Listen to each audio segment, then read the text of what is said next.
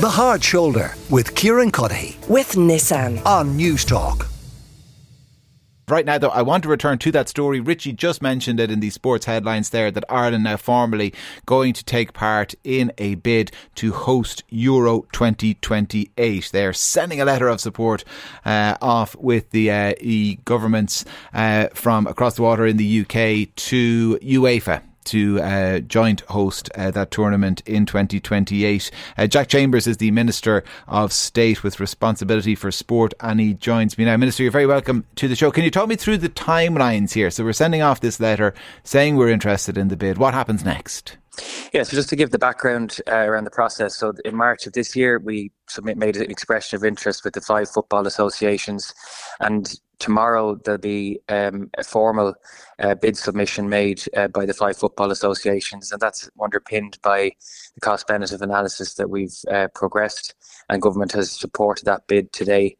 So the final bid submission will be made on April 12th, but a lot of the details going in tomorrow, and then the appointment of the host is made by UEFA in September 2023. So there's a very tight period now for engagement around the bid submission between now and April, and then we'll get a final outcome in September of next year. And I mean, what happens in the intervening period? I mean, is there kind of intense lobbying that goes on in the meantime, or is it simply just sitting around waiting for the UEFA boffins to go through these documents? So there's a bid company is established, and that'll be a special purpose vehicle established between the governments, but also the football associations, and the Irish government will have a representative on it, and it's a partnership structure across the football associations, and there'll be intensive engagement between UEFA working through the bid criteria. I mean, the obligation for us as a government was to ensure that the economics behind this worked, and the economic benefit is projected to be over 361 million. The projected tourism spend from people who have arrived here, we expect 120,000 fans are projected to travel and would spend up to about €500 million. So there's a very strong economic benefit to this. The projected spend or cost of this will be up to 135 million, and that would include inflation and all contingencies. So we've built the full possible costs into that in the context of 2028 around inflation and contingencies, but there's still a very strong return on investment for the country, and we've costs around stadium infrastructure, local delivery mechanisms, but also legacy and promotion, so it benefits sport in Ireland, and this has enormous benefits around jobs, tourism, legacy, and obviously we'll be working on the specific bid criteria over the coming months with UEFA, and the bid company that's being established as a special purpose vehicle will enable that. So how many games will be held here? Where will they be held? And what games will they be? How high profile? Yeah, so that hasn't the specific fixtures will be decided by the bid company, but we project 7 games is where the present where it's at presently, and there's 2 stadia involved, the Aviva and Croke Park. And the workings out of what specific games we'll get will be for the structure between the football associations over the coming months. We'd have to get at least a quarter final, wouldn't we? Well, look, I said I'll leave that to the big company, but I'd expect we would have to have a game beyond the group stages, and I expect that would happen. But as I said, I'm not going to speculate on what specific games we'll receive, but I expect that to be the case. So the Aviva and Croke Park, does much work have to be done on either side? I assume the Aviva is pretty much up to UEFA standard, international standard. Croke Park, I understand, might need a bit of work done. Is that right? Yeah. So the Aviva requires minor capital works because we were getting ready to host a game, but obviously COVID had an impact on that. We weren't able to do it, but even with the Europa League final coming in 2024, so the Aviva is nearly up to standard and will require minor capital works. The Croke Park requires more extensive works, around seating and temporary seating, and also other infrastructural changes, and that capital cost is included in the overall cost envelope, which I mentioned earlier on. So the seating, I assume you're talking about a Hill 16 up around that end of Croke Park. You're going to have to put in temporary seating and some other work around the stadium. That there might be some people who listen and think, oh, you know what I mean, that's money that the government are going to spend to hold a football tournament and the GAA will reap the benefits of in the long term. Well, I think the economy and the country will reap the benefits of the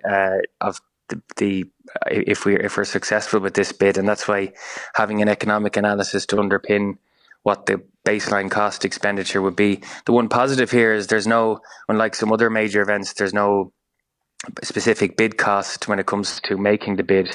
All the costs are around the actual expenditure to host it itself. So it's on capital infrastructure, it's around local delivery. But you could understand why somebody who goes down to Talca Park every week might look around the stadium there and think, if the government have that much money to spend, why are they giving it to the GAA to spend on their stadium? Spend it in the League of Ireland.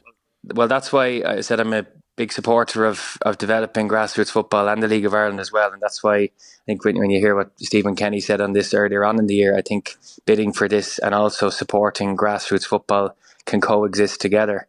And like that's why as Minister for Sport we invested 166 million in sports capital and equipment programme earlier on this year, and why I'm keen to work with the FAI and everyone in grassroots football on developing the game, and we're very keen to build. We've got work ongoing around the planning and design of Dalymount, for example.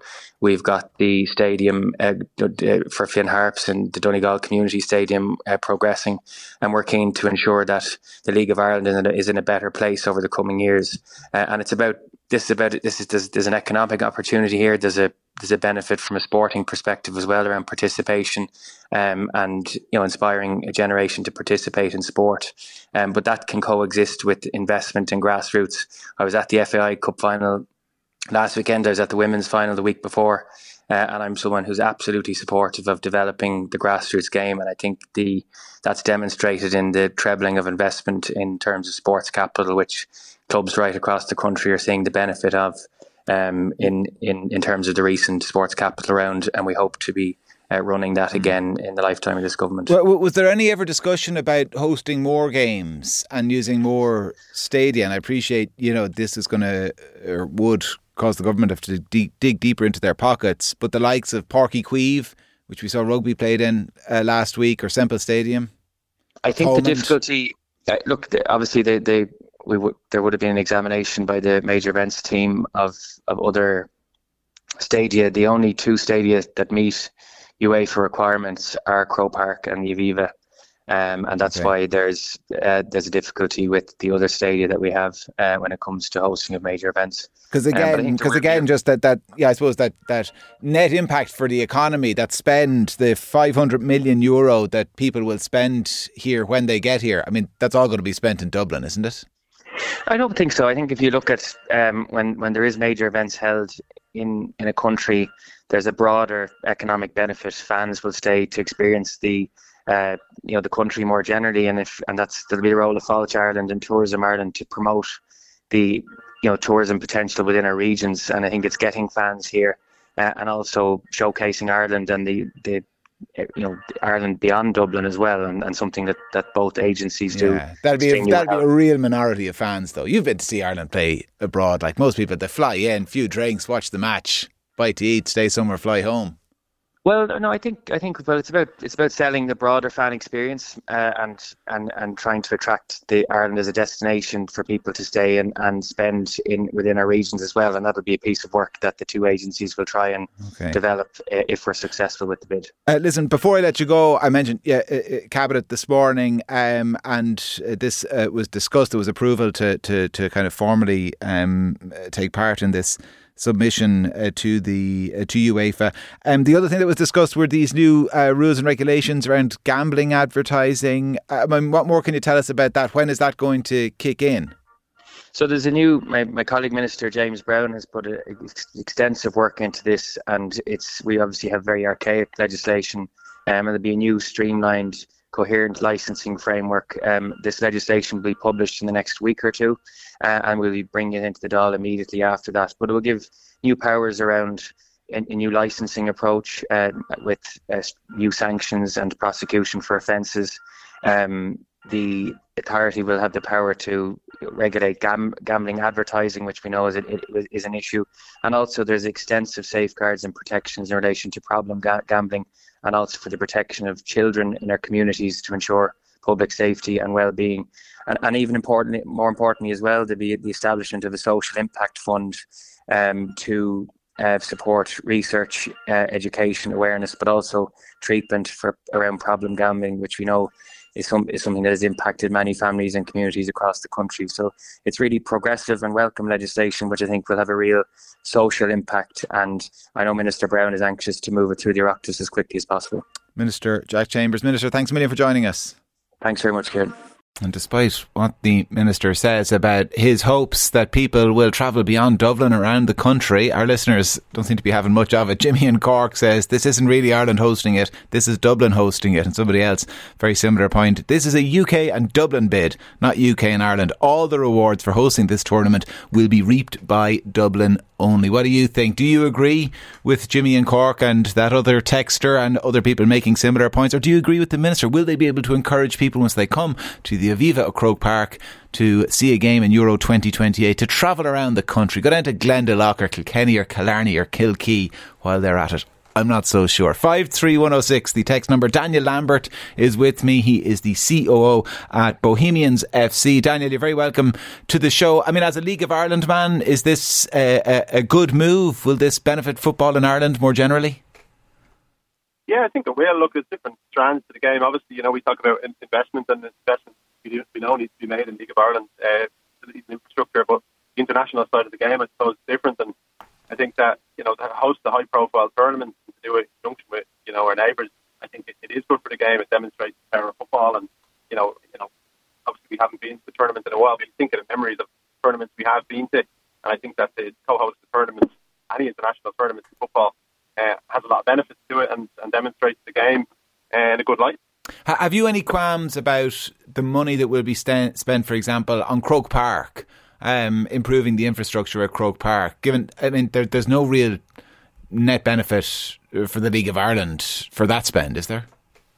No, there isn't, but I think that just has to be managed. Obviously, it will be thought through, and you'd assume that money, while it will benefit, and hopefully does benefit the GAA, and the GAA are a fantastic sporting organisation, but you'd hope that money and any investment into the GAA doesn't come from a pot that otherwise would have went to football, and that that it will improve the facility there, hopefully to be used into the future, enable the tournament to be held and have a good facility for the tournament, but not detract from investment that is needed in our game. And that's, I think it's known. I know Jonathan Hill at the FAI is working on an ask to government on a comprehensive proposal in terms of League of Ireland stadia and infrastructure. Dalymount, a little bit further along the way than some others, and hopefully we've funded an announcement in Dalymount at the end of next year. But we can do both, I think. And football is the most played game in the country, and if you have grassroots locally, you have League of Ireland nationally, and then you have the international setup, and I think you can do more than one thing at a time. So what would you say then to? I know you've had good news in terms of Dalymount with a bit of progress there on the redevelopment side in just the last week or so. What would you say to? I mentioned kind of the fan down at Talca Park looking around saying, if you're spending 135 million on this, could you not spend a few more bob on League of Ireland grounds around the country? I mean, what do you say to people who raise that concern? Yeah, no, I think we do need to do both. And I think clubs have different ownership structures in terms of ourselves. We're a fan-owned football club, and Dublin Club and City Council have come in and we're developing a municipal stadium. I think that's the model, really. We've seen that work so well in Tallaght. We've seen it work for Derry City in terms of Derry City Council in the north. And I think that needs to be the model. And I think more than ever, clubs and our own club, Bohemians, have been very strong in it. We've tried to really contribute back to the societies we exist within, provide a platform for men's and women's football teams and young kids to play football, but also go far beyond that and use innovative approaches to have positive impacts in communities, which all sports should do. Yeah. And people do. And League of Ireland has become a lot stronger in that area. So I think that, I don't think it needs to be one or the other. I do think that an international football tournament can really bring a positive light in terms of Ireland, but also in terms of the game and showing the profile of the game. People here, the young fans, the young kids who are getting involved in football at a young age. But the League of Ireland element, I think, I don't think it's one or the other. I think they can both exist. Yeah.